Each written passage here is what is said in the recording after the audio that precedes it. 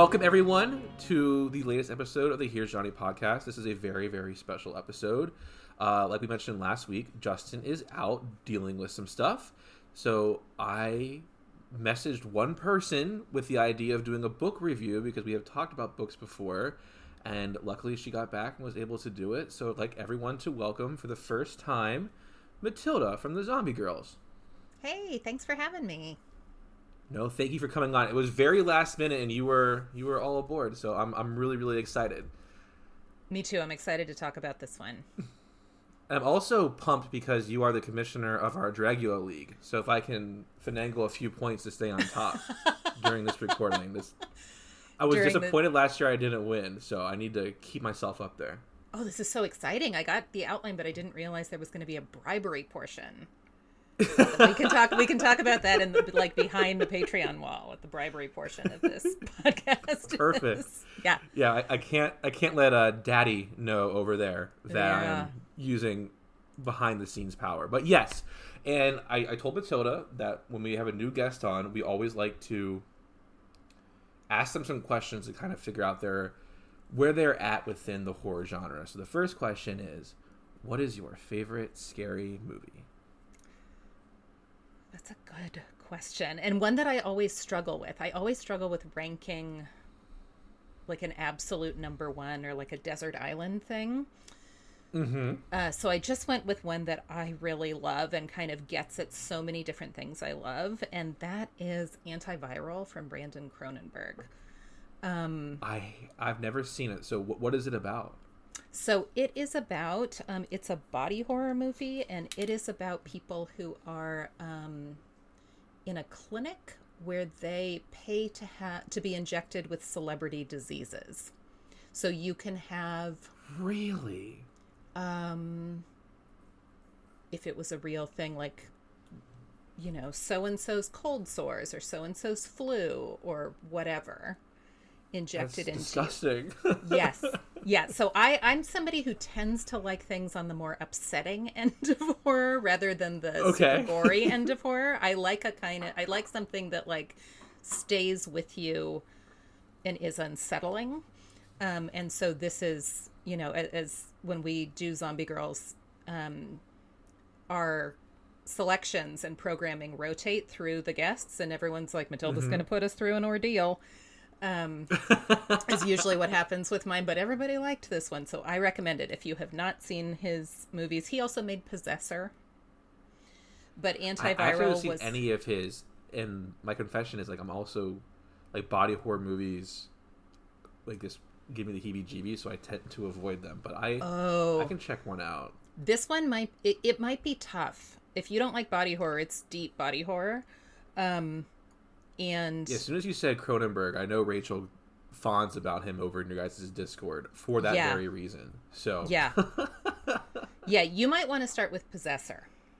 Okay, which is just more kind of like straight up violent. Okay. Yeah, if you can handle like straight up violence, that's a different thing. This is disturbing and a little twisted, and that tends to be my favorite. So I'm super excited for his new thing. What is his new thing? Year. I've been trying to avoid a lot of content because I just want to go in a little bit cold. But I know that they're currently battling an X rating, so oh wow, we'll see how it goes, or an unrated. Yeah, they're trying to get it down to an R, is my understanding. All right, how about your favorite scary television show? Right now, I've really been enjoying the Guillermo del Toro Cabinet of Curiosities, especially number 4. I haven't gotten to that yet. Again, body horror. Yeah. Okay. Yeah, they're actually great. I've had a great time with all of them. I know it's like that one from him, and then the Pinocchio one are on my wife's like to watch list. So maybe we'll move it up then. Yeah, I don't know anything each one's about a different the story, one. Right? Yeah, each one's a different story. Like each one's a different director. So there's like Anna Lily Amanpour does one, or Amirpour does one. There's various. That one's quite sad, actually. So just know that going in. But they're beautiful. Like whatever the production value is on this, the I love anthology horror, and it's like a perfect little anthology horror show. Okay, cool. All right, I'll have to move that up. Next question. Who is your favorite horror monster? And that's in quotations. So you could pick like King Kong, or you could pick like Hannibal Lecter. Oh, got it. My favorite is probably always going to be the Xenomorph from Alien. Okay. Why? Just the design of it. Both the Xenomorph and the chest bursters and face huggers in Alien, all of them have this kind of like monstrous feminine stuff in them. If you Google what's underneath the face hugger, right? Like if you look at, I don't know if you've ever seen it in real life, but there's one like up on at that Museum of Pop Culture in Seattle. There's one, and it has like big 80s fingernails. Like there's just this like kind of great monstrous feminine thing about it that I just love Geiger imagery, and so I love the Alien movies for that. Okay, cool. That's It's a cool terrifying. one. She's terrifying. Yes, the first Alien is a very, very scary movie. I'm not going to upset Rachel any further, but the first one is terrifying. The first one is my favorite one. Yeah. Oh, really? See, yeah. I've only seen 1 and 2 so far, and I would tend to agree with you. I upset Rachel when we reviewed Aliens because of that. Because you liked number 1 better? Yeah, I thought 2 was more of an action movie than really like a scary movie. Yeah, I think it is. I mean, the first one is really spare and bizarre, right? And the second one is very, like, it's kind of impressive, actually, that they were able to translate it into, like, a very 80s action, like, anti-capitalist action movie. But it's pretty different. When you put Bill Paxton, you drop Bill Paxton in there, it's going to be pretty different. Yeah, Bill Paxton made it into the Alien sequel and the Predator sequel. Yeah. He's just a guy for the sequels, I guess. Yeah. All right, next question. What is your favorite horror book? So my favorite horror book is a series of 2, and there was supposed to be a third one, and it never happened. And it's the Parable of the Sower, Parable of the Talents series from Octavia Butler. So I know of Octavia Butler. What are those books about? They're kind of social horror. They're about, but they're very gory, especially the second one. Very violent. It's about a teenage girl who is disguising herself as a boy to make the trip through California from LA, where she lives in a gated, it's kind of near future California. And and America has been taken over by a theocracy. And it's kind of like a fascist theocracy, and she is a young girl traveling north with her father, I believe, disguised as a boy, so that because she thinks this will make her less vulnerable. And it's a book where like there's been some like interesting like bio developments where women when they were pregnant, like intellectual women when they were pregnant, took or I guess maybe not when they were pregnant. Sorry, I'm not being so articulate about this plot. No, you're great. You're great. So the setup is that women in this world took an enhancer for their intelligence. So a lot of professors take it. A lot of like kind of like white collar women take it. And what it does is that it causes a birth difference in their kids where they are empaths, and not in a like TikTok, viral video empath way, but like if someone is being hurt near them, they feel actual pain. And this girl is like that. And so if someone is being hurt near her and she's on the road, trying to make it through this like fascist theocracy, like if she can be tortured by somebody feeling pain near her. And she's starting to like create her own religion. So it's this like it's a really phenomenal series of books, and she's an incredible writer. No, it sounds really good. So why wasn't there a third one? Is it complete, or does it leave you like? I think my memory is that there was going to be a third one, and Octavia Butler died before she wrote it. Okay. But she wrote, it was it was political horror, right? So she wrote the first one during Bush 1 and the second one during Bush 2. Interesting. Yeah. Okay. Even with the story then, like, being kind of left open, do you still feel it's, like, worth the read? Oh, absolutely. Yeah. And I didn't know there was supposed to be a third one until pretty recently. Perfect. Yeah, I thought that was the complete set when I read it. But just know it's pretty, it's rough stuff.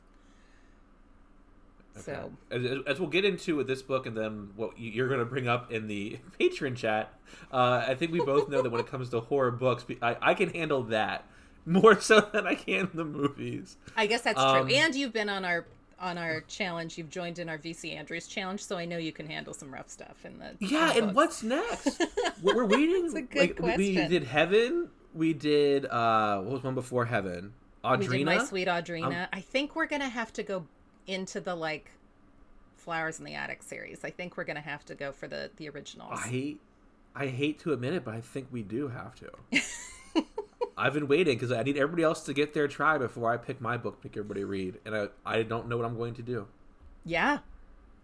Because I didn't read that kind of traumatizing stuff as a young boy growing up. Yeah, you didn't have anything as a kid that you were like, who let me read this? I can't believe I'm reading this. Flowers in the Attic. My mom had me read Flowers in the Attic after I read It, and I think I was in like 4th or 5th grade. Yeah. And even though the child sewer scene in It did not register with me, actually I didn't even realize that was a thing until way later in life, the Flowers in the Attic scene was imprinted. And so I think you're right though. I think that has to be the next one. Yeah, or one of the, if you've read the first one, like one of the later ones, although two of the zombie girls were raised right and were not required, we're not allowed to read these. We're not in a friendship group where this was like required reading, so they might have to start from scratch, unfortunately. Yeah.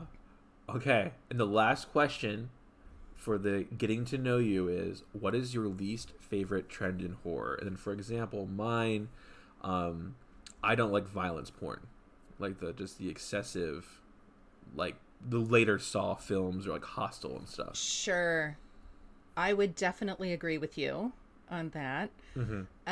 And my least favorite trend, or one of my least favorite trends, and maybe I was just thinking about it because we were going to talk about this book, is the kind of like purity culture around final girls. Well, that is good because this book does not abide by that.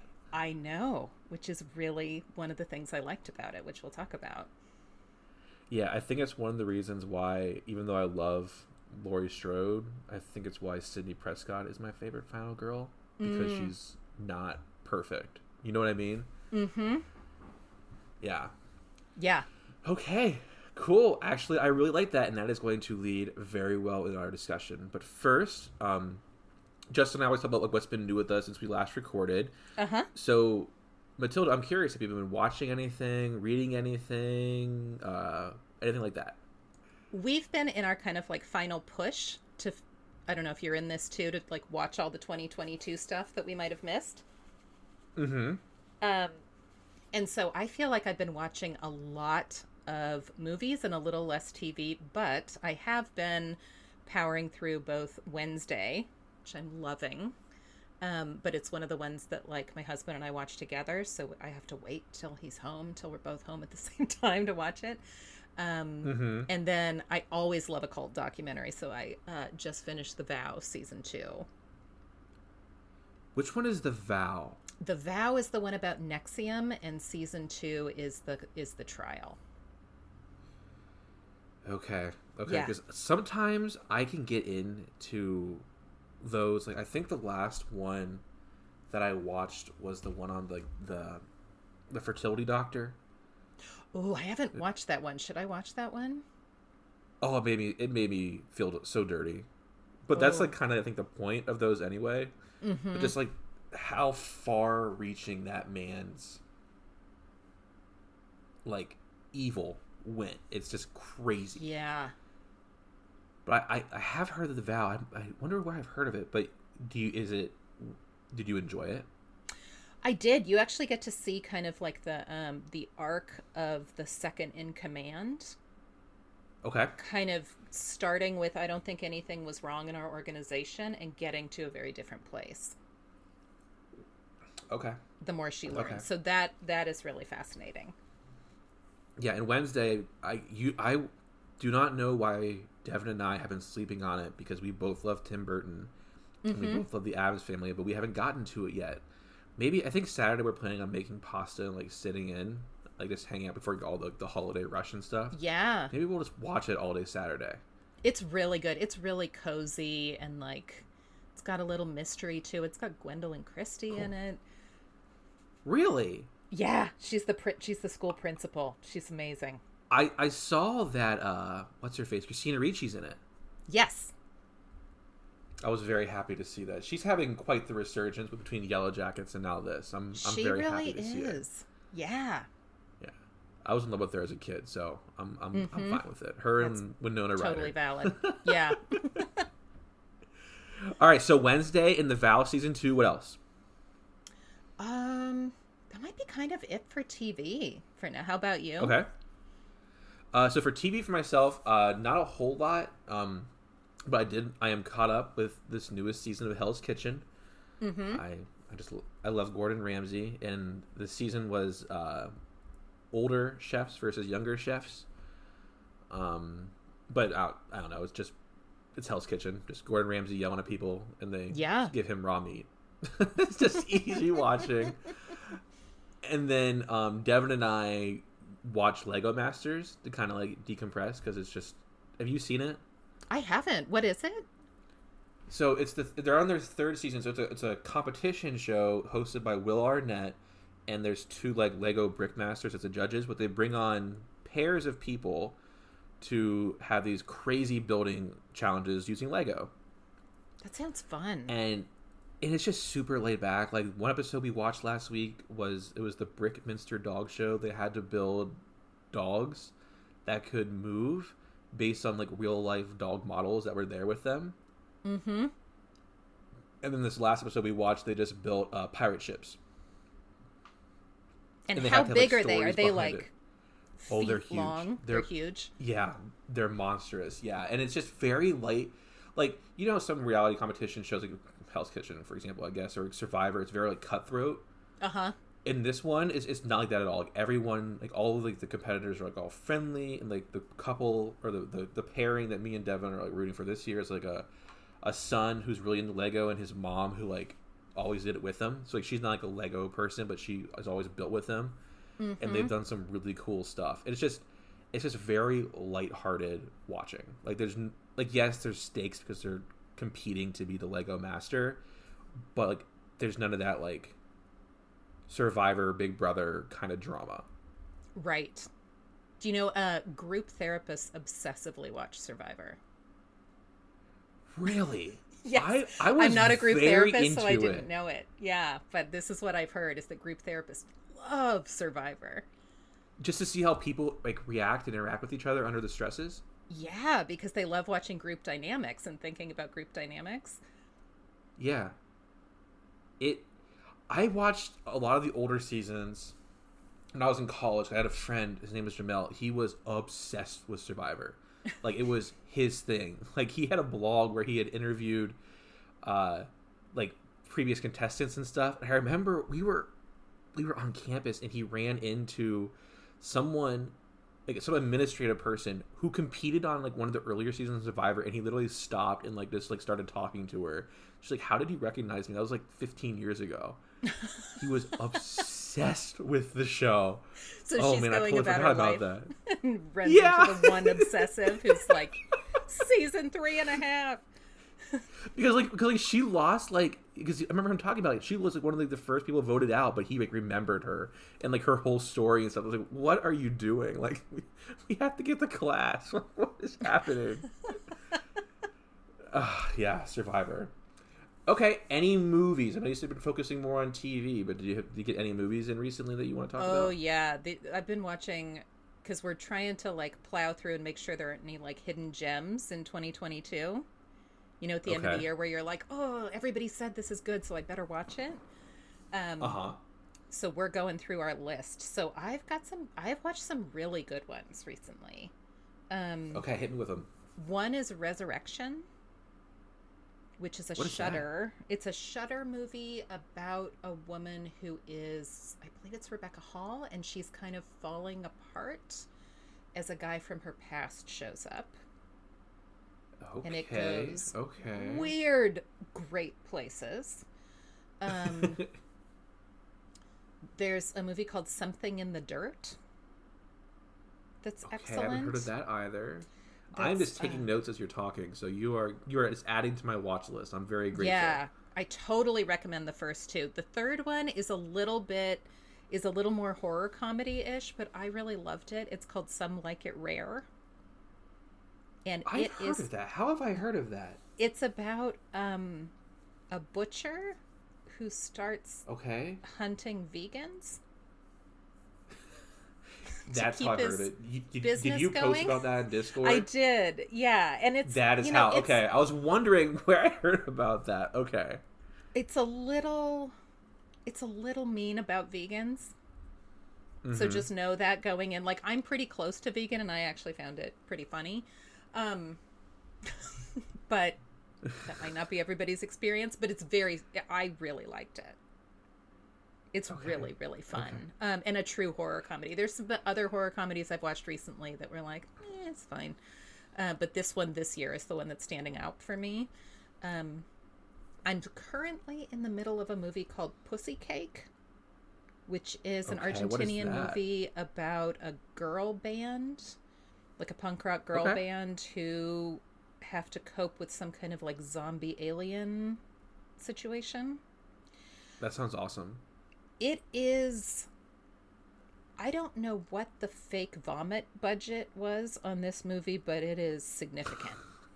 It's like trauma level, kind of like gross out so far. Yeah, and so far the structure of the movie is not like great enough for me to recommend it over that. But if you love gross out, particularly if you like vomit, strong recommend for the first hour Pussy Cake at least.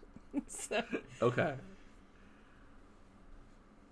yeah, so that's what I've been. Those are the ones that I've been thinking about, like, that maybe people haven't seen so much. But so I know you guys do the zombie bites. I mentioned this. Are you guys considering the menu for your horror movies of 2022 this year? We are. I don't think any of us have seen it yet. I have had a couple friends enthusiastically recommend it to me. Have you seen it yet? Oh, yeah. Me and Dev went and saw it opening weekend. I love Anna Taylor-Joy, so that was all I needed. How is it? Ralph, it's amazing. It's funny. Mm-hmm. It's dark. It's a very original and unique story, which made it even better.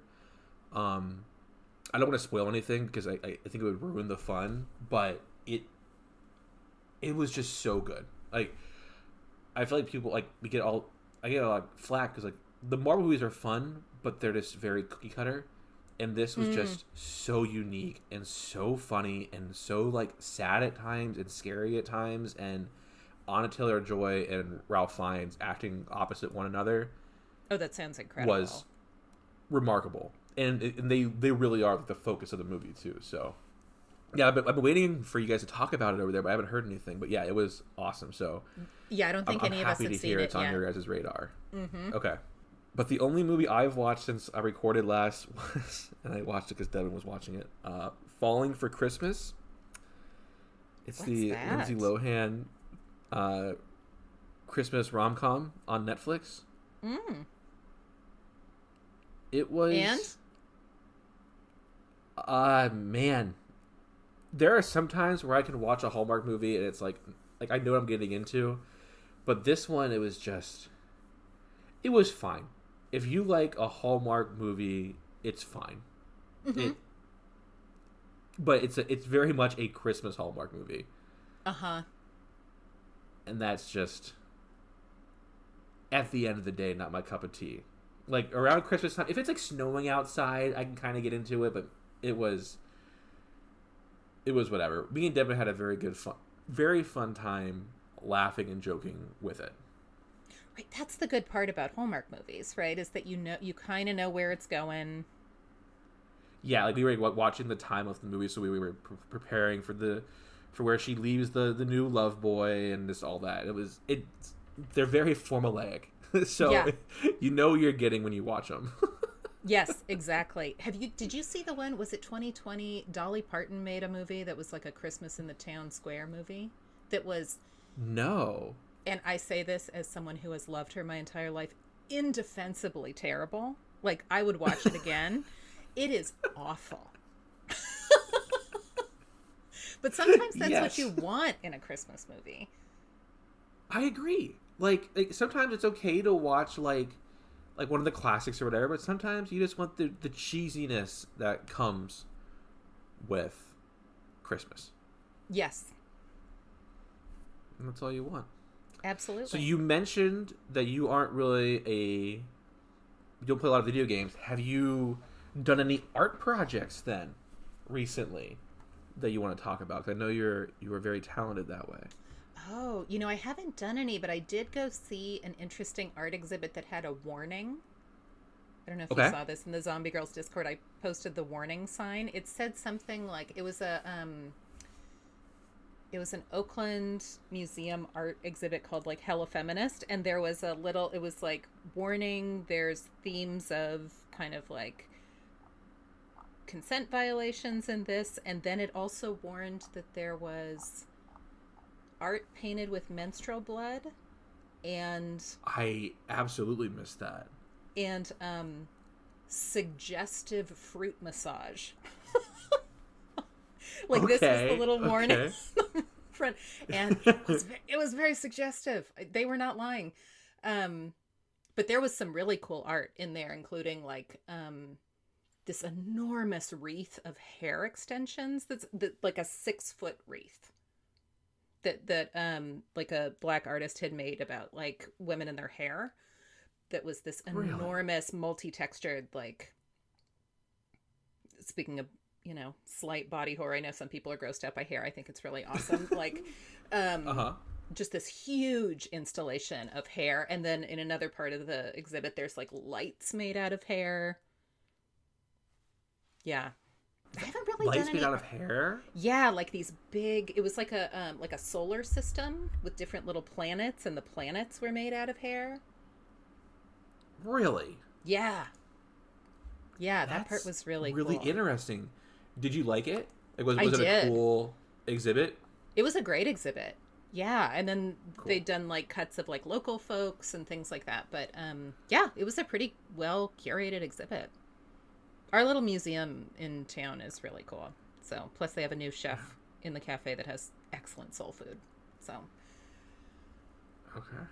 Cool. it's always worth a trip. I did not do anything as cool like that artistically. I did play some video games. I beat Arkham Asylum, which is like a Batman game. Mm-hmm. The voice actor who did a lot of Batman's voice work, Kevin Conroy, recently passed away.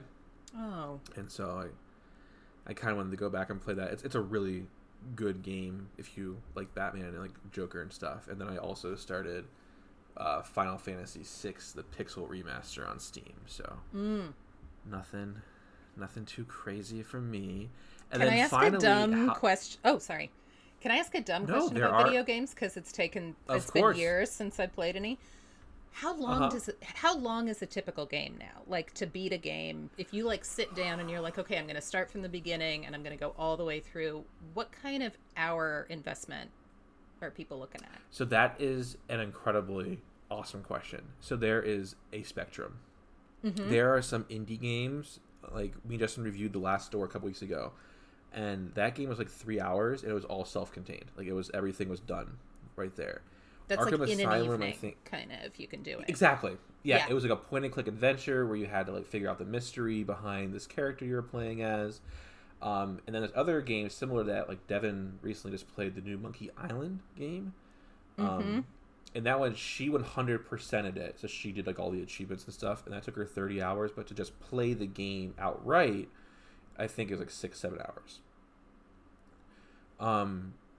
And that's kind of the rub, like for myself, like Justin flies through games because as he reviews games, he's a games writer, and so he's not like playing all the games to like 100% completion, but for me, I like to do that. Like I like to have the completion thing done. So Arkham Asylum took me like 11 hours, but if I had just played the story, it would have taken like 4 or 5. Mm-hmm.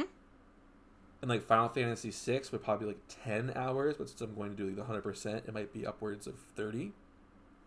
But then there's the different spectrum of games, which are like games as a service, where there is no end. For the last couple years, up until probably last March or April, I was playing a game called Destiny that was kind of like that, where basically there's a new season every 3 months, which kind of brings you new content, and there's like a loophole for different weapons you need to go grind, and there's different raids that come out like once a year, and so there is no end. Like there is nothing to signify your completion of that game. That's kind of cool, because then you can go back to the world and do like side things, or like add other elements to it.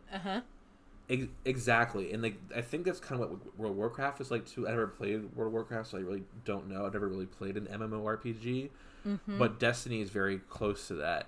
But for myself, I like solo games. I like playing video games by myself and like challenging like the computer, like me versus the computer, more so than anything. So, and I also like to achievement hunt, so like find the rare and trophies and everything. So it's a spectrum. So, and there's a website that I use religiously, and I think it helps a lot of people too, which is why I like using it. It's called How Long to Beat, and basically people submit their game times for how long to take to beat the main game, how long to do the main game plus some side missions, and how long to take to 100% it, and on what different platforms you played it on, and it gives you like an aggregate of what the community, like how long it takes people to beat a video game. Oh, that's handy. So you kind of know what you're getting into before you like commit to it. Because I've always liked playing video games, and I find them relaxing, but at the same that's kind of why I've gotten away from the games as a service, because like there's a really nice feeling when you beat a game and you get the credits, right? Like you complete the story, and when you're playing those games as a service, you never get that, because it's like, oh, I beat this raid and now it's on to the next thing. Like there's no like release of completion, I guess. Right, there's no like victory lap. Yeah, exactly. And I do very much like that. So yeah, but I guess that's true. The last thing I did play is that for Rachel's job, she was asked to come and review Sandbox VR experience. Which was like an in-person VR thing. So 6 of us went and played, and all of us except for Rachel and Randy were like, we don't play video games, we're all gonna die, and we're sorry, like we are a liability. And they were like, no, come. And it was so fun. You're like in this full VR suit, you can see your friends, you can see your friends' little names on their back. You can hear your friends and talk to your friends in there. Yeah. On the little headsets. So when I played VR in the past, I get sick. Did you find that at all, being like fully immersed like that? I didn't get sick, no. There was it was interesting when it was about, I don't know, half an hour, 45 minutes. When you take everything off, everybody's like sweaty. Yeah. You're sweatier than you realize, but there was like something built into the game where a helicopter came about 20 minutes in, and it pumps the air, the air conditioning down on you, and you're like, oh, that's well timed. That's good. It's like, so it was kind of really like, that is so cool. Cool you down like in the middle of the game in a way that was cool. That's awesome. Even so, that's I have really to say, cool. even if anybody's listening who doesn't play any games, like those VR things are super fun. And pretty self-explanatory, and you can heal each other. Yeah, and Devin's mom does Beat Saber, like the VR, like with the headset. It's like her morning cardio. Oh. I can see how that would be super fun. Yeah, and like she just turns it up and she just moves fast, but she loves it. So yeah, that's super cool. I did not know you did that. Would you do it again? Oh, absolutely. And there were like zombies coming at you. all the time, like all of you have to form a tight circle and fight off all these zombies, and you pick your weapons. So I have to recommend, if anybody does this one, you want the pistol in one hand and the what's my other thing? It was like a hand saw. Okay. The hand saw was very satisfying close-up violence. Mm-hmm. And Rachel kept saying that because she had something that was like a longer gun, and I kept coming behind her. There were like zombie dogs, and you had to get the zombie animals that were low. And so she said she kept seeing my hand come around her with a saw on it, just like getting everybody who's attacking her knees. That's awesome. Okay, Yeah. I'll look into that. Maybe there's a place like that around here we could do. That's like a really fun like group activity too. It was so fun, and then afterwards they make a little like best of video of you. Of like your best moments, and then they make you do a little dance sequence at the end. It was great. Yeah, Randy was like born to dance in the dance sequence, so that's what we all learned. Okay, and then finally for the intro, what books have you been reading? It's a little embarrassing. I've been reading some comfort YA because that's my young adult comfort novels. And read young adult all the time. I understand entirely. Right? There's that like Libby app from the library, and you just download them to the Libby app, and then you can do whatever you're doing while you're reading. So my most recent one I read was Our Crooked Hearts by Melissa Albert, which is like a good, solid, witchy mother-daughter YA. And like fun. A good then and now structure, but it's not as good as the thing that made me fall in love with Melissa Albert as an author, which was The Hazelwood. Did you read The Hazelwood from a few years ago? That was it's like a fairy tale. I was looking for things that were like alternatives to Harry Potter, which I also loved, and J.K. Rowling is trouble. So The Hazelwood is a really, really fun universe, and there's two or three of them, but the first one is the best. And so if anybody loves kind of like modern fairy tale, Alice in Wonderland-y kind of parallel universe stuff, The Hazelwood is so good. I bought it for like 3 people for Christmas this year. Awesome. Yeah. And then the other one I've been reading, and I have to find the author, is a book called Rotters.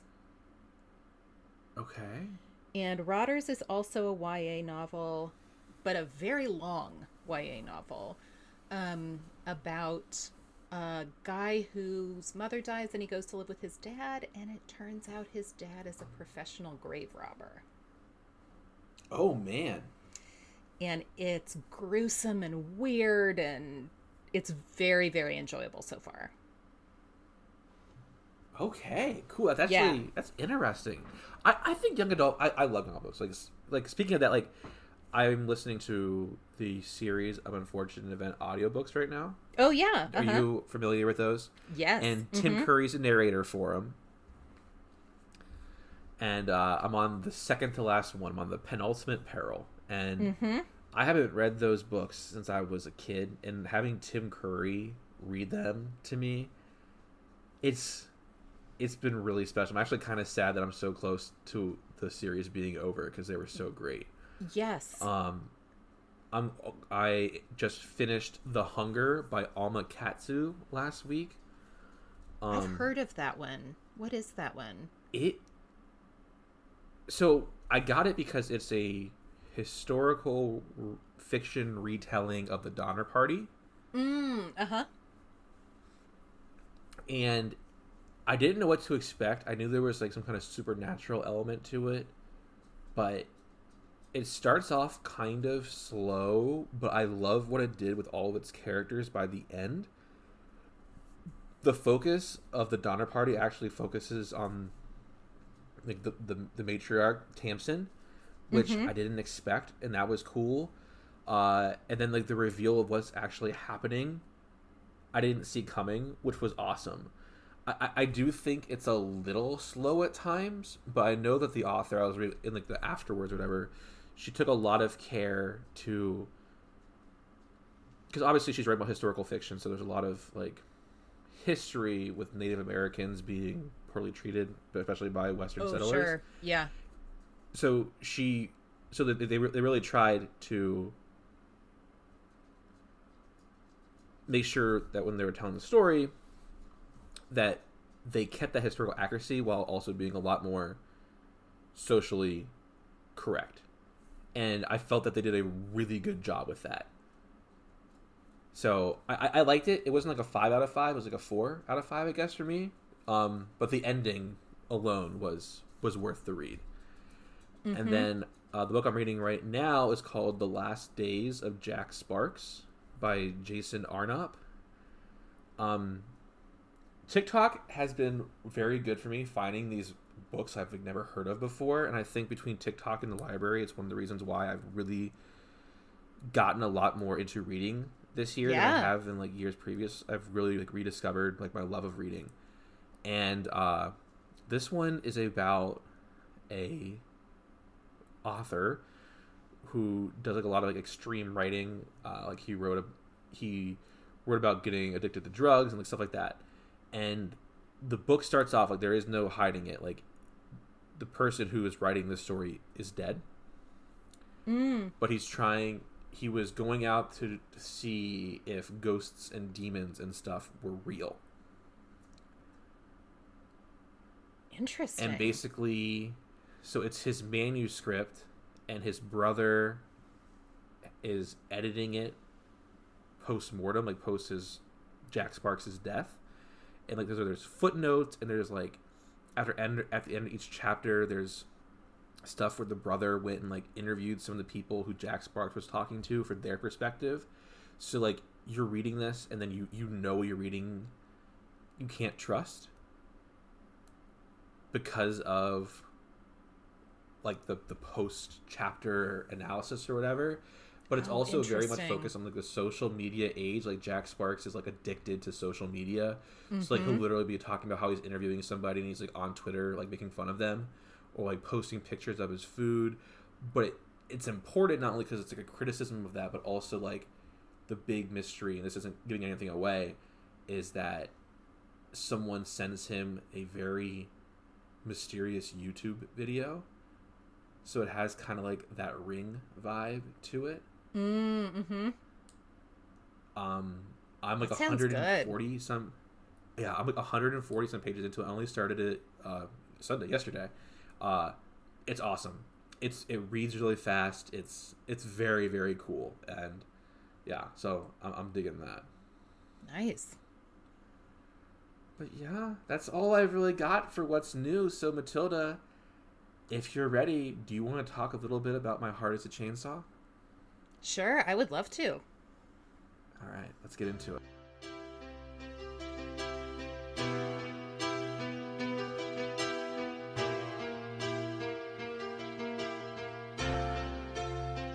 You know I'm a dreamer, but my heart's of gold. I had to run away high, so I wouldn't come home low. Just when things went right, it doesn't mean they were always wrong. Just take this song, and you'll never be left all alone. Take me to your heart, fill me in your bones. Just one more night, and I'm coming on this long and winding road. I'm on the way, I'm on the way, home sweet home. Tonight, I'm on the way, I'm on the way, home sweet home. You know that I see. All right, everybody. So we are going to discuss My Heart is a Chainsaw by Stephen Graham Jones, and this is your first, last, and only warning about spoilers. I don't want to discuss it without doing that, and I've been waiting to discuss this book at length with somebody, and so you'll have to check it out yourself if you're interested in our discussion, or if you don't care about spoilers, go ahead and listen. But some background on Stephen Graham Jones. He is a Blackfoot Native American author who writes experimental fiction, horror fiction, crime fiction, and sci-fi. Not only is he a prolific writer, He is also a professor of English at the University of Colorado Boulder. His novel, The Only Good Indians, which is the first book by him I read, won the Ray Bradbury Prize for Science Fiction, Fantasy, and Speculative Fiction, as well as the Bram Stoker Award. 2 others of his books also won the Bram Stoker Award, Night of the Mannequins, and My Heart is a Chainsaw. So a bit about My Heart is a Chainsaw, I found out during my research that it is the first in a trilogy called the Indian Lake Trilogy. Book 2 in this trilogy, entitled Don't Fear the Reaper, is expected to release February 7th of 2023. Rolling Stone praised My Heart is a Chainsaw for being both an homage to the trope and a big old fuck you to the concept that only good girls can prevail. Yeah. And like I was telling Matilda before we started recording, I could not find a whole lot about him or like the history behind this book. So that's what I got. But Matilda was kind enough to be willing to do the summary. So again, there will be spoilers. So yes, you have been warned. Yes. The floor is yours. Thank you. So I was telling Larry before the show, I read this like 9 months ago. So I went through and reread pieces of it again to remind myself. And I was like, oh yeah. There's so many different plot kind of elements going through this book, like so many different pieces. So Larry, definitely, as I'm going, feel free to jump in and be like, oh, right, but there's also this other thing. Okay. I'm sure I may not be a completist here. But in My Heart is a Chainsaw, we follow Jade, who is a 17-year-old Indigenous girl just back from an 8-week leave after a suicide attempt. And we immediately see that she is charged with community service, ordered to community service for misuse of the town canoe. And kind of... That blew my mind. Yeah. We see right away. She had a suicide attempt, and they're like, you have to use us for bleeding out in the canoe. I was like, what the hell? Right. Like, so you get, like, immediately that she's criminalized for whatever's going on with her. And you get that she's kind of an outcast both in town and in her school. She lives in Proof Rock, Idaho, and she is a horror-obsessed girl who finds both inspiration and refuge in slasher movies. And you see this through the subchapters Slasher 101, which are also her extra credit for her history teacher, Mr. Holmes. Jade is clearly somewhere between an outcast and a pariah at her school, in her town, and from early on we learn that she prefers to spend as little time as possible at home. Amazingly for Jade, Proof Rock is also the site of a real-life massacre many years earlier at a camp she calls Camp Blood on the far side of the lake. As Jade returns to school and takes notice of the current events of the town, she feels certain that all the clues are pointing to upcoming events where another cycle of killings will begin. These include recently disappeared tourists, a conglomerate of wealthy families developing the forest on the far side of the lake and gentrifying native land, and a new girl at school named Letha Mondragon, who has Final Girl written all over her. Interestingly, while Jade finds comfort and a way to understand her experience in the slasher genre, she never imagines herself as a final girl in the first half of the book. She's very clear that she's not cool enough, not pure enough, and not a virgin. This starts to change a bit at the end, and I'm super curious to talk about that part. Jade's development and how she thinks about herself is a huge part of the book, and one that I think bears discussing, especially as we learn more about her actual family history and suicide attempt. Okay, so here's more spoilers. Yeah. When Letha gives Jade's letters to Sheriff Hardy implicating her father in sexual abuse, Mr. Holmes, the history teacher, tries to engage with Jade using horror as a metaphor, asking why she doesn't talk about rape revenge. And she says the reason rape revenge isn't a slasher is that the slasher and the final girl would have to be the same person. The final girl and the spirit of vengeance are in opposition, not in the same jumpsuit. That would be like Batman peeling his cowl off and being the Joker. It just doesn't work. But by the third act of this book, Jade ends up becoming that hybrid of a slasher and a final girl, exacting violent revenge on her father. But ultimately, I think we also have to talk about the scene with the bears. So that's my synopsis of this one. And I know, like I said, there's so many threads in this book.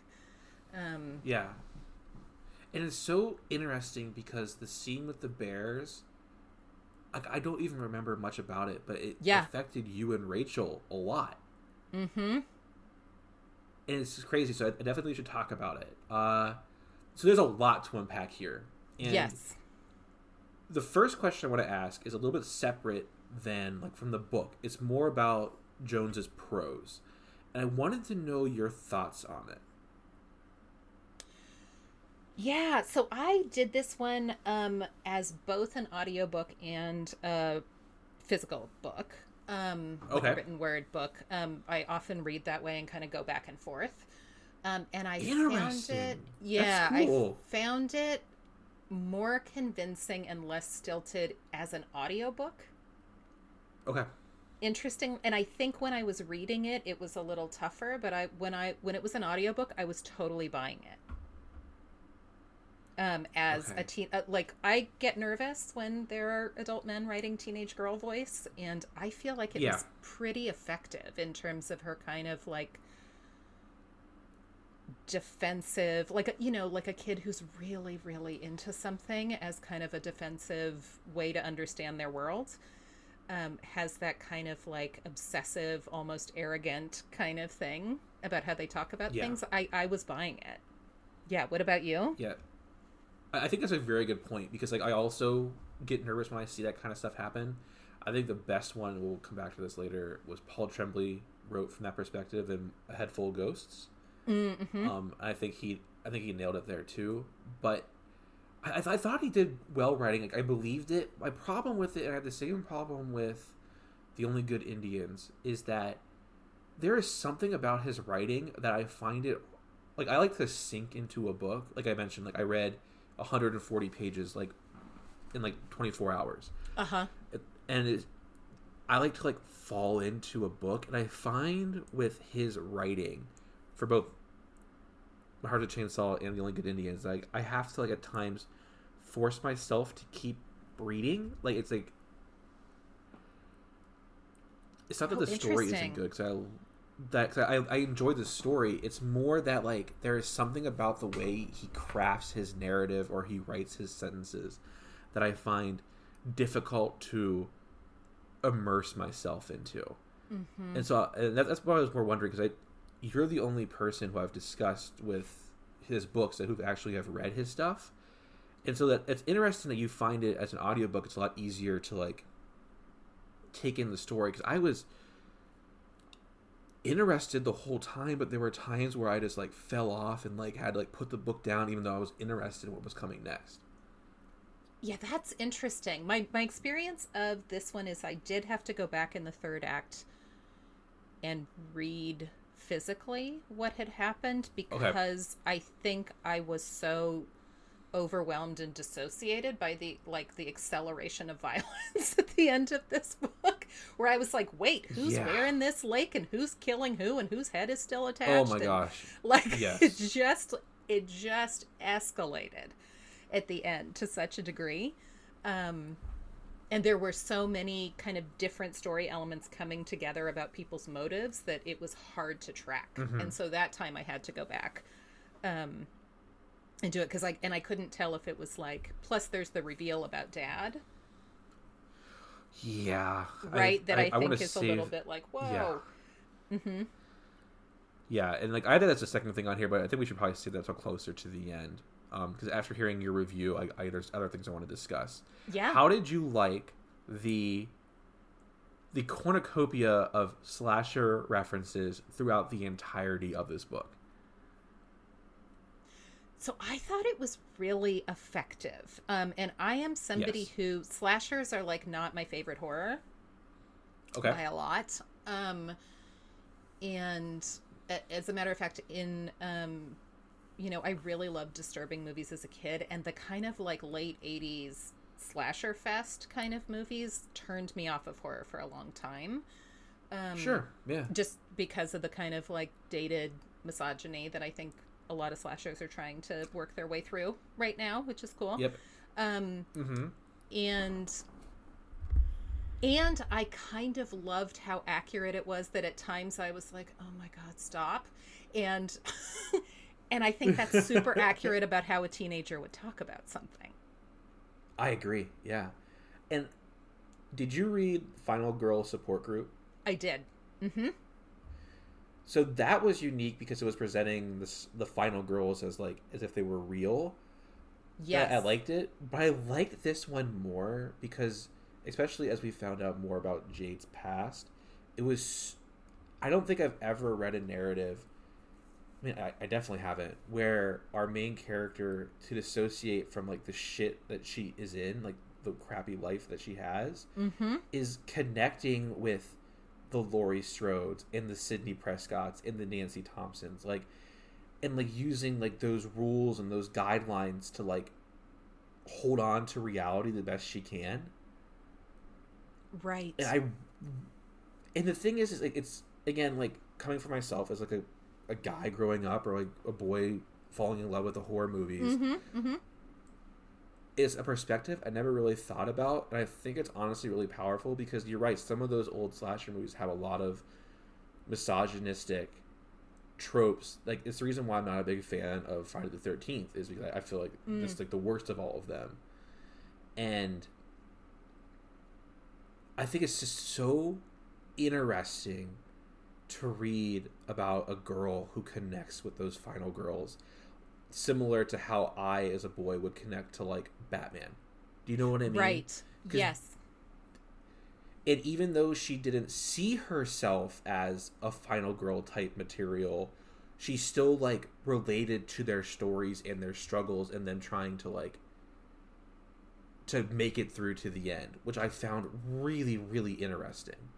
I found it so interesting too, and especially in contrast to the Final Girl Support Group, where I feel like much of the internal life of that character was written about being in current physical pain. This is the worst pain I've ever felt. Right? It's very action driven in that one, whereas with this one we get this kind of character arc with her where she's clearly... Both characters are preppers to some degree, right? The character in the main character in Final Girl Support Group, whose name is escaping me, she's clearly a prepper for something bad is about to happen. Again, he's going to come back, right? Yep. And Jade, as it turns out, is also kind of she's using slashers to process the experience of violence that she's had. Mm-hmm. And the structure of rules about about survival are very comforting to her. It's almost like this kind of if I could get to being a final girl, this can't nobody can hurt me again. Yeah, it's all the crap I've gone through. Yes, is to help me get through the hell that's ahead of me. This is all prepping me for the final confrontation. Yeah, and one of the things I especially loved is how much she feels reflected, on going back and reading some parts of it again, how much she feels her experience reflected that adults are no help, right? She says really explicitly, cops and parents and teachers, they can't do shit for you. This is how you have to face a monster, because the adults can't do anything for you. I think something else that I really enjoyed is obviously she meets Letha Mondragon and just immediately sees her as the pure final girl. Puts all those attributes on her. And even though she makes it very clear she can't be a final girl, and we'll get into the reasons why because of the purity and stuff. I noticed as the narrative went on, she starts to doubt Letha not only being a final girl, but being even the slasher, right? But she starts putting those final girl characteristics onto herself. Yeah. And it's very subtle, and I liked it. It's why not me? If Letha's not going to do it, why can't I do it? And I found that really refreshing. It was a really nice, growth for her. You know what I mean? I love these. I know these roles. Why can't I be this person? Right. And that Letha keeps kind of disappointing her. Yeah, right, exactly. Because clearly what she sees her in the school bathroom, and it's just this full projection and kind of crushy thing, right, that she has with her, But like, it has very little to do with who Letha is. Actually, it's just about like her ideas about Letha. And so she actually like is forced to kind of look at herself a little more accurately through that. So I have a light question before we kind of get into more harder stuff. Yeah. Did you also dye your hair with shoe polish and like food dye? Is that a thing that girls did growing up? No, so I didn't, although, she lives in Idaho, and definitely there was an era where like you had to travel to get certain kinds of hair dye. So I definitely had friends that used to dip their hair in hot Kool-Aid, because hot Kool-Aid will do it a little bit. Like, not the I still dye yarn with it. Really? Okay. Yeah, like with the unsweetened packets, because what you need for dye is you need the color and then you need a mordant, and usually that's like acid, right? And so unsweetened Kool-Aid is dye, flavor, and citric acid, and so it'll dye. That's why it dyes wool. It'll dye your hair. It won't hold so well, but people would definitely dip their hair in hot Kool-Aid to dye it was their just hair. when she that's crazy. It was like when she was talking about it, like I felt it. Like, so one of the reasons why I wear hats a lot is because I found that any product I put in my hair turns my hair into a helmet or into like a really oily, sticky mess. So I hate putting product in my hair. And so when she was talking about like the gunk that her hair had turned into, it like physically made me like hurt, because I know a similar feeling to that. That's why when she finally cut her hair off, I was like, yeah, girl, get that. You have to get that shit off. Like, I know that feeling. Like, it's got to go. Mm-hmm. And I don't know. That was just something that like really stuck out to me, because it was like constant throughout the book, was her like messing with her hair color. Right. And trying to like use what was available to her, right? Like, I think that's actually part, like, her journey with her hair is actually kind of similar to how she talks about slashers, is that she's going to use what's on hand. Yep. I agree. I will say the parts that were very relatable was that, like, she sees black stuff in the sink and she's like, oh, it's my tears, because all the stuff, like all the heavy eye makeup and all the hair, like, I will say that was relatable to me, where you're like, okay, I leak everywhere, like, to most people don't have like goth coloring generally, so you're putting all this shit on yourself to like darken things up and whatever, and then it like leaks everywhere, right? It's like if you ever watched Downton Abbey, where the guy downstairs, one of the butlers, is like combing his hair with shoe polish and he's leaking. Like, I was not allowed to have white shirts as a teenager, because they would all have big red. I had fire engine red hair and they had big red. The bathroom was red. My collars were red. My sheets were red. My towels were red. Like, it was a hazard. Do you watch Always Sunny in Philadelphia? Yes. Did you see the episode where it's revealed that Rudy Giuliani's leaking hair was because Frank was doing a really cheap hair dyeing salon in the basement? No. And so it's revealed the reason why it happened was because Frank was doing a really shitty job, and he's the reason why he was leaking all over the place. Amazing. Oh, that was a good one. Okay. God, I love Frank. So let's... Me too. That show is just... It makes me so happy. So let's get a little heavier. Before we get... Because on this list, I'm kind of hopping around. But before we talk about Jade's past and the reveal of all that, I want to kind of talk about your perspective on if we can trust Jade's point of view. And how much did you feel about what she was relaying to us could be trusted versus her building up in order to like approach the trauma that was ahead of her or behind her too? Yeah, this is such an interesting question, because I think I trusted it.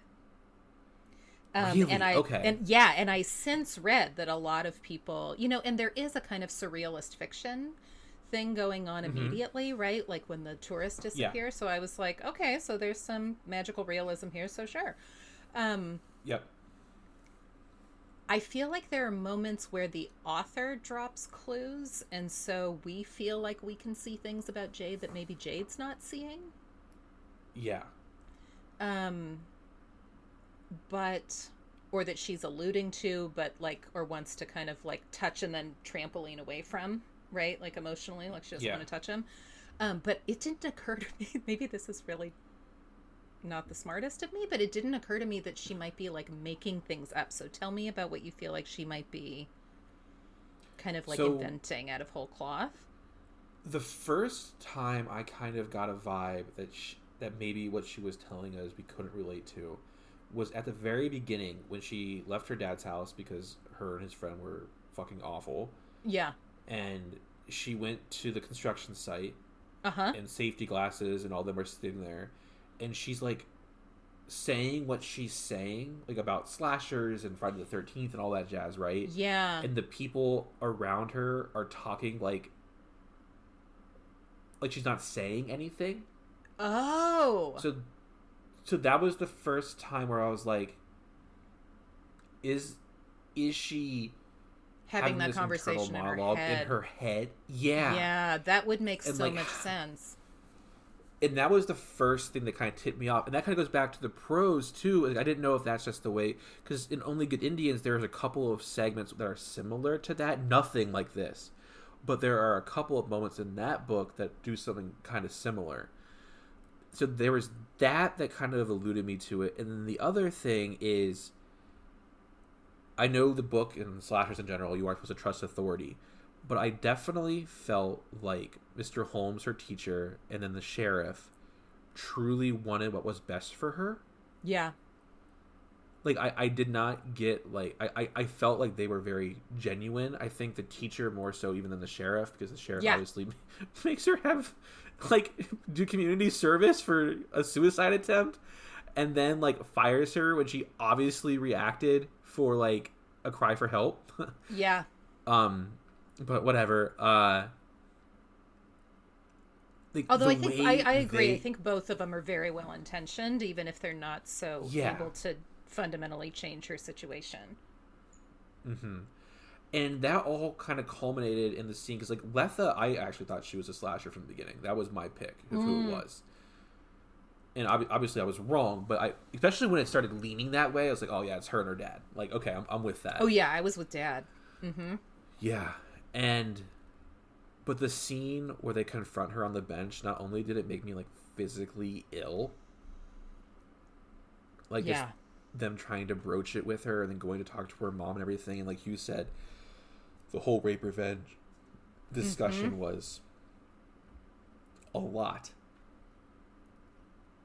There was just, like, that was like the first time where I felt like I could trust her, because I feel like she's trying to, like, guide people. Like, there's a slasher running around, there's a killer running around, we gotta figure out what we're going to do. Like, we're getting ready for, like, the final confrontation, like, all that stuff, right? I feel like that was the first time when I started trusting her, because I found it very hard that her mom wouldn't have, in that moment, revealed the truth. Yeah. And so that kind of leads into the question that I do want to discuss with you. Mm-hmm. Were you prepared when the revelation came about Jade's past? Because I was not. It hit me like a train. I think I was. But I think that is about the way that I also have kind of secondary PTSD from my work. Sure. Like, we have a teenage girl with a suicide attempt who doesn't want to go home, who lives with a guy with kind of who's pretty disinhibited, and she doesn't want to go home. Like, I mean, I know there are, like, other Easter eggs for other kinds of violence with him also, right? That kind of, you're kind of wondering, like, what flavor of this is this? But I think, yes. And the fact that she's, like, not so self-aware, and she has this very complicated relationship to slashers where she's like, everybody look at this and don't look at me. Yeah. I think that part kind of, and some of the body stuff, maybe. Okay. That she talks about. Like some of the self-harm stuff. Okay. Yeah. So, obviously I don't have the expertise or the background like you do with it.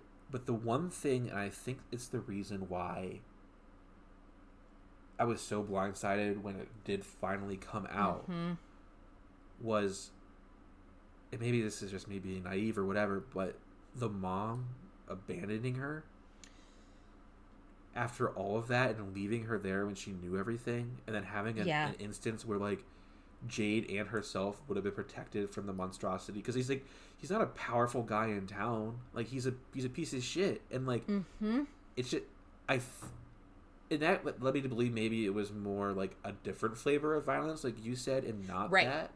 Right. But like I said, by that point in the story, my distrust of Jade's narrative had changed. So like I was buying into it, so I never doubted it. And it was just the way it was, like, it came to her in that lake of blood, and the way she was talking about it, and seeing her dad, who she saw as like the ultimate villain, more so than this spectral ghost running around and ripping people's jaws open. Yeah. Like, I don't know, I guess the mom abandoning her, to me, was like the biggest reason why I couldn't like why I guess I was so blindsided, because that's so fucked. I don't know how to say it. Like, I just I don't even understand. Like, I don't understand. You divorced this man, you left this man, and you didn't take your daughter with you when you get to take her to a clinic because she might have been pregnant because you raped her in the shower. Like, I don't know. That to me was like really hard.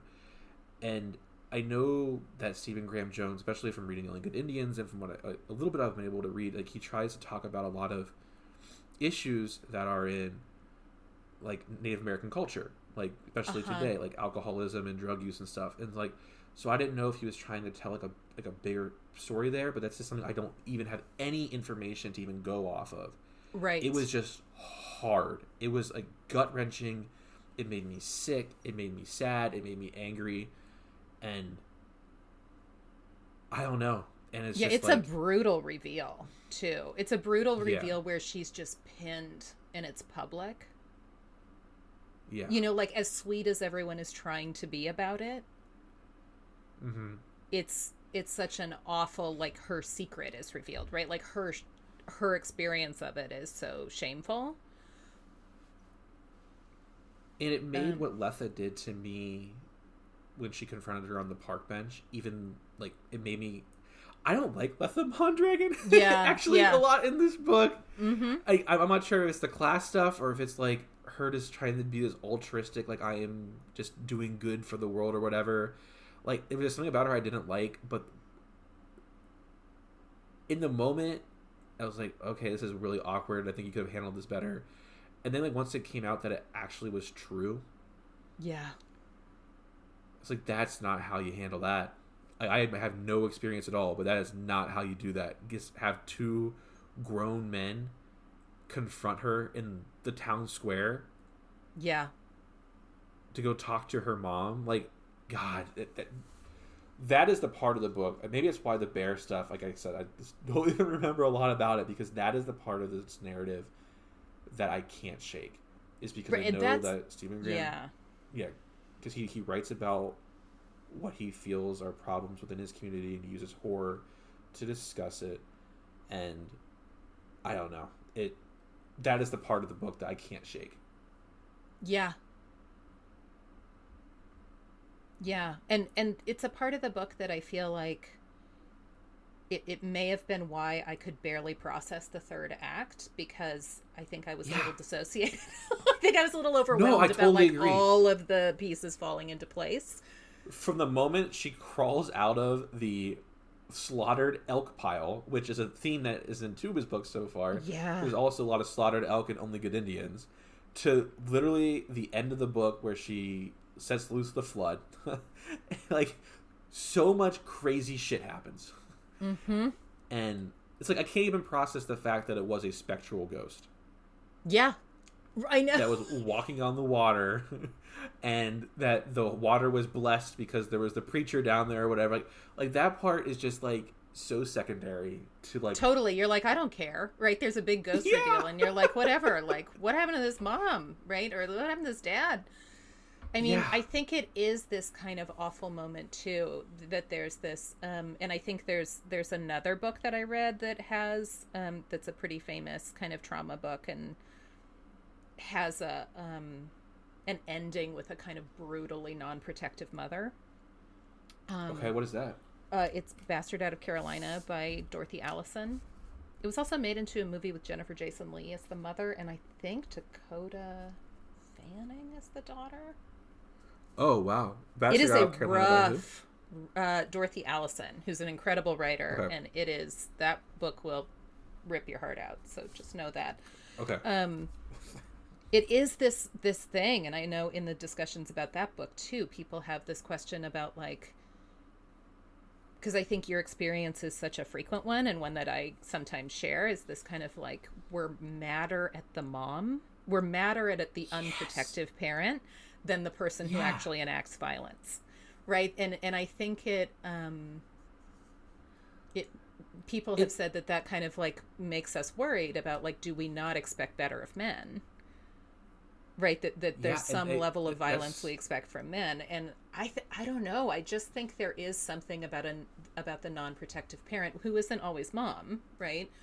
Yeah. But a non-protective parent who knows and says, "I'm not doing anything about it." There is a certain such an injury to that. Yeah. It's very interesting too, because that's something like me and Devin have talked about, because she didn't read the book, and I was kind of telling her a little bit about it. And it is weird because, like, yeah, I obviously I hate the dad, and he gets murdered and stuff. But, like, where my feelings went to were the abandonment by the mother, and that's a really weird. I guess, like, looking at it objectively, it's a weird reaction. Like, why is my focus not on him? Like, it's not that it's not right. What he did is evil, and he's awful. He's like the worst. But it's like my anger is towards, like, the mom abandoning her daughter, like doing the bare minimum, making sure that she wasn't pregnant or whatever from her dad's sexual assault, and then just like leaving her. And like the only nice thing she could do to her is letting her steal a couple dime store candies. Yeah. And I feel like but mom is the only one who should have known better and was capable of doing something. Yeah. Right, she knew what was going on, and she was capable of stopping it, whereas, like, the sheriff and the teacher don't know what's going on, and it doesn't allow them to act. Yeah, and, like, there's also reasons why the sheriff and the teacher are kind of blind to it. Like, the sheriff lost his daughter, so he has a protective nature over her, but I think he sees her as pure just lost or misguided. And the teacher... Like, I think he definitely enjoys her. He thinks that she's a different kind of student than he's had before, but he's also towards retirement. He's, like, checked out. He's like, wrapped up in his own thing. Yeah. Yeah. And so, like, they're trying, but they aren't there. And then it's just Letha reads it, and she realizes that where no one else did, right? But even so, hers is more this almost play acting. I mean, maybe it's a bad thing for me to say, but that's the way it came across to me, where it's like, this is the right thing to do. Like, I'm doing this for you. I'm your friend. Right. Where it's like, we have no indication throughout this narrative that they're friends. Until, like, I guess when Jake's on the boat. But besides that, like, there's no real indication that there is any kind of friendship between them. It's almost like, yes, little puppy, come here. I want to put you in a box and hand you to these two nice dog catchers. Yes. And they're going to, you know what I mean? And that, I don't know. It's just so crazy, because the final act of this book, with Jaws playing in the background and the town on these papier-mâché boats getting ripped to shreds by the spectral ghost, is just eclipsed by me trying to process the reveal of the sexual assault, her getting that machete and taking her dad's head off, and then the fire taking over the town and her having to, like, unleash the flood again. Yes. Right, and that's the part that I really loved and I thought was so good and realistic in this, is that real trauma is kind of layered and overwhelming. Yeah. Where you, like, can't even process everything that's happening. Like, it's internal between Jade and what she can know about her history. It's, like, interpersonal with her family. It's with the town and the school. It's with the context of race and people, like, failing Indigenous girls, like, on all levels. Like, there's so many layers to it. Meanwhile, there's this surrealist thing of the town, like, kind of enjoying this fake bloodbath. Yep. on the lake, right? Like, it's so weird and it's so realistic in terms of how people experience trauma. Oh yeah, and like the way it's all set up, like I could definitely see a town doing that. Yeah. Like, and having that and just being so distracted. It felt so real, and I think the way you described it because the thing is like, I think that's how Jade processes it too. Like, yes, we have the ghost girl murdering people, and yes, we have all this stuff going on, and like, Safety Glasses kind of survives, and Letha almost gets her jaw ripped off. Like, all this stuff is happening, but like, her focus in that moment is like her accepting the fact that what her dad did to her, and how like, that is what she has to do. Mm-hmm. And that she doesn't have to just play defense. Mm-hmm. Like, no one is coming to save her. Yeah. Yeah. And then the very end is the bear, which I had to go reread and read Will a think piece about. Will you refresh your memory on that scene too? She's at the top of the dam building or like something, and she sees a mother bear throw herself over a baby bear to protect it from the violence of a male bear. Like, mom throws herself over a cub. Well, I think we kind of just broke it down in this. It's what her mom didn't do, right? It's like her mom exactly had the chance to do it, and here she sees in nature in its purest form, this mother bear is willing to put everything at risk to protect her. Mm-hmm. And she doesn't believe moms do that. Yeah. And, or maybe she saw, so there's that, and maybe it's also that this town, which gave nothing to her besides pain and hurt and exclusion, she is doing that to them. She put herself in harm's way from the spirit ghost and all of that. Right, like, she's the protector in a lot of ways. Yeah. Yeah. The other thing, too, I guess we kind of missed this, is, like, Letha's dad is definitely a killer, too. Yes, he definitely is. He definitely is trying to kill people to cover up his crime. Yeah. Yeah. And I was worried it was going to go into him being, like, a killer of the land, and the land being, like, some feminine allegory. I was like, oh, boy. But it didn't go there. It was actually, I thought it was so good. Yeah, that was another thing that happened, too, in The Only Good Indians, which I would recommend, if you like this, is that you kind of see or think you know where the story's going to go. In the third act, similar to this, takes a giant left turn. Mm-hmm. And so that's why I'm excited to read more. And I think that is the perfect segue. As like I mentioned, this is the first in a trilogy. Uh-huh. The second one is coming out in February, and it's called Don't Fear the Reaper. And I'm curious, with the end events of what happened, because I haven't looked at any synopsis or anything, I just know that that's the name of the book. Mm-hmm. What do you think we're going to get? I've been thinking about this since you asked this question. I have no idea where this is going to go. I mean, I think she cannot proceed with the same self-concept. Right? And like, something got shattered for her internally, and she has to see herself in this very different way. And so that's going to be so fascinating, character-wise. Yeah, I agree with that. And the other thing, too, is, like, there is no way... Because even though there's all this fantasy now, especially expressed in this final act, she was videotaped killing her dad. Yeah. So if this is a trilogy and it's going to continue her story, there's no way she avoids something from that. Right, and that's coming back. Yeah, and any protection that she had from the sheriff or the teacher is gone, because they're both dead. Mm-hmm. So I'm wondering where that kind of places her, because now we didn't get anything with her mom in the bloodbath. So I have to assume her mom is there. With the bear allegory at the end, I could only imagine you want to dive into that further. Right. But if we're going to stay with this kind of slasher mindset, sequels in the slasher universe do not have a very good history. Like, I can literally think of one that was good, and it's Scream 2. And even then, like, Sydney doesn't have to deal with, like, there's trauma she has to unpack and everything, right? But it's not like this. Like, yeah, she killed the spectral ghost or sent the spectral ghost back to wherever, but the killing of her dad, no one knows the truth. And we already know her mom won't speak to it. So, is there any chance that she's the Reaper? Maybe. Yeah, I mean, I think that the title is obviously probably an homage to Blue Oyster Cult, right? And how, like, Right. it was on Halloween and it's been used all over the place. So, Mm-hmm. but, like, why not, right? Like, if, Right, because she's I- crawled into this, like, the jumpsuit, like she talks about, where she's like, I'm also the killer. And exactly, and what you brought up earlier discussing the conversation she had with her teacher about rape revenge and it's different from the slasher genre, like, it almost makes sense for her to assume that role. Mm-hmm. So no, I think it's all very interesting. So that leads into the final thing we're going to discuss. Justin and I have kind of done this for things that we feel like are hard to score because they're like to each person. So we do read now, read later, or skip.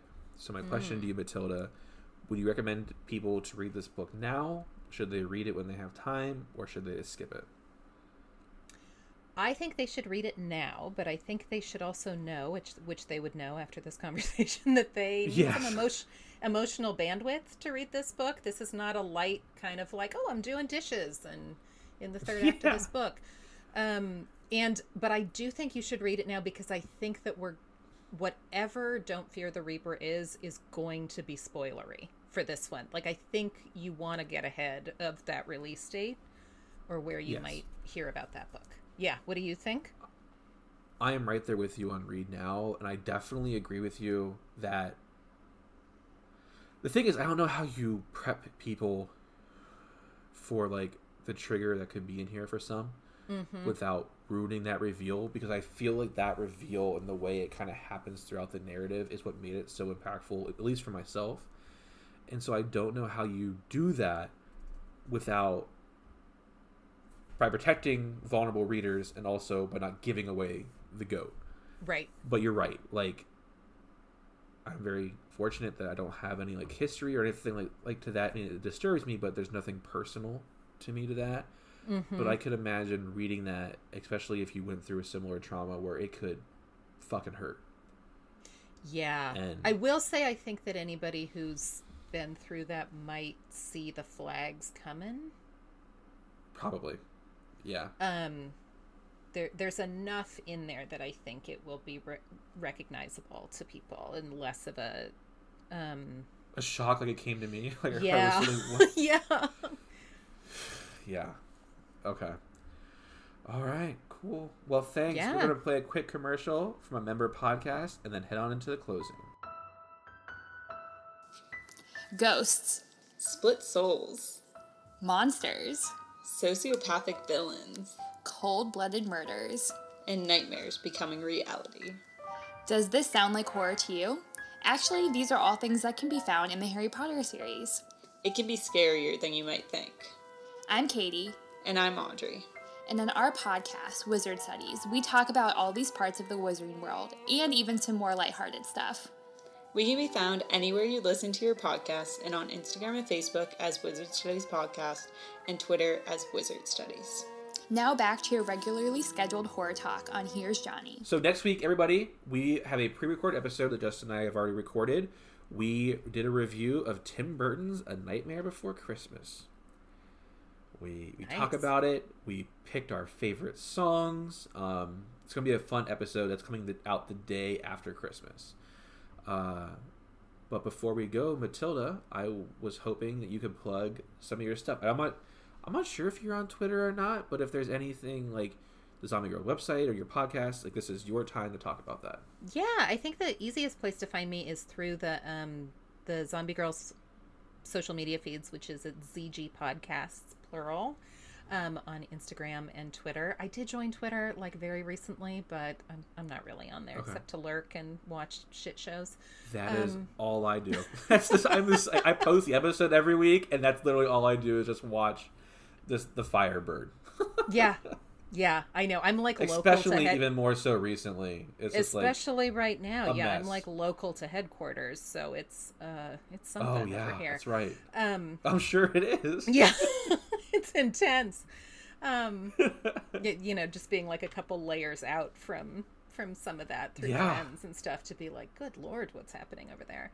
Gosh, but definitely crazy. check us out. And there's lots of good stuff on the Zombie Girls Network, as I'm sure you all know from having had Rachel on the show before. But there's many, many different shows over there. There's More Deadly, talking about... I wrote them like a 3-page email for More Deadly. Oh, nice. Was it about Don't Worry, Darling? Or was it Yep. about a different one? Oh, nice. Yeah, that was it. I haven't watched Yeah. that one yet, but I'm excited. Should I not be excited? No. I think the movie has a lot to do with it. I just disagreed with some of their interpretations about the way Florence Pugh was treated in the drama around it, and And the off-screen stuff. yes, the off-screen stuff, and then I also thought the direction was one of the biggest problems with the movie, which they interesting. did not feel like. Yeah. Interesting. So it was fun. I know that's I like told a Rachel I was afraid to controversial send one it. for this year. Yeah. Yeah. Florence Pugh's amazing though. Is that she's worth watching it by itself. I mean, always, right? She's always amazing. Always, yes. I know. I haven't watched the other... There's another one with her this year that I haven't watched. Oh yeah, on Netflix. I haven't gotten to it yet either. It's like Ariel the says it's historical piece. great and not a horror movie, but not necessarily a horror movie, Okay. but great. Yeah. Okay, cool. Yeah, and, also on the Zombie Girls Network, Larry and Rachel's excellent cast, the Untitled Nick Cage podcast. So yeah, Oh, yes. come over and check us out. What are you two talking right, about perfect. next? What's your next Cage? We Cage both assignment. got busy. I was finishing up my master's program, and Rachel got really busy with work, so we kept pushing it. But we are recording January 2nd, and we are finally going to review The Unbearable Weight of Massive Talent, that movie that came out last summer with Nick Cage. Yes, I loved that movie. Yes, and we were just talking about it because like we're both like very empathetic to each other's schedules. So like if she's like, I had a rough day, I was like, let's push it. Or I messaged her and I was like, man, I could use a break. And she's like, let's push it. And it's like, Yeah. we have to put it on the calendar and we just have to do it because we're so nice and we understand that like there's a lot going on, and we view that as like we view it as like fun time. Like there's no like we don't put scores to anything. It's more just like similar to this, right? A discussion of like feelings and that kind of everything. So we wanted to maintain that. And it's so funny because I was going through because we have a document similar to this where we kind of keep notes, and like I had like, I want you to watch a baseball game, and that's way past. And I was like, I want you to watch a football game, and now that's past. So we have a running joke where like we're finally going to do it, but we have set aside 5 hours on January 2nd to sit down and record, and then we're going to get back to it because we have to get to like Con Air and stuff. That's why I wanted to do it. Con Air and National Treasure and all that jazz. So. And it probably to you it. have to have watched a little bit of Andor before you sit down for that, right? I have 4 episodes in, and my plan is to have it done before I record with her. Sweet. Yes, so good. So good. Yeah, it's a much slower burn, and it's more interesting, and I'm curious. I am liking it, but I was not prepared for it to be as slower pace, because everything else has been fast. Like the Obi-Wan show, which I love, but I like Ewan McGregor and Hayden Christensen. Like it was just off and running. This is much more thought out. Yeah, and not dynastic, right? Like kind of the everyday life of Star Wars, which is really like of that universe. And it made it very clear that we're playing with gray areas with Andor killing those 2 guys like off rip. So yeah, I am enjoying it, and yeah, all right. So that's what we got. Patrons, stick around. We have a fun question for us to discuss. But Matilda, thank you again. I really appreciate it. You didn't even hesitate when I asked you. So I'm I had very such a Justin good time. is too. Yeah, this was a blast. So guys, thanks for hanging out with us, and until Thanks for next having me. time, stay scary.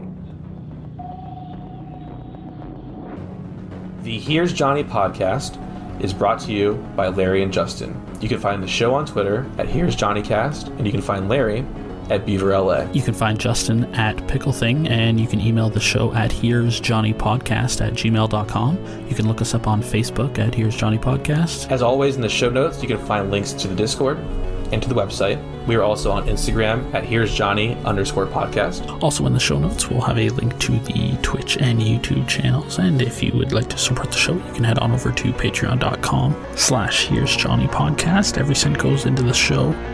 And yeah, we just really use it to make the show better. Again, I just want to say thank you very much to our patrons. You guys help make this possible. But yeah, Patreon is the way we support the show. We aren't looking to get rich. And like Justin said, every dollar, every cent, it all goes back in. There's some pretty cool tiers. So head on and look at that. But until next week, see you guys later.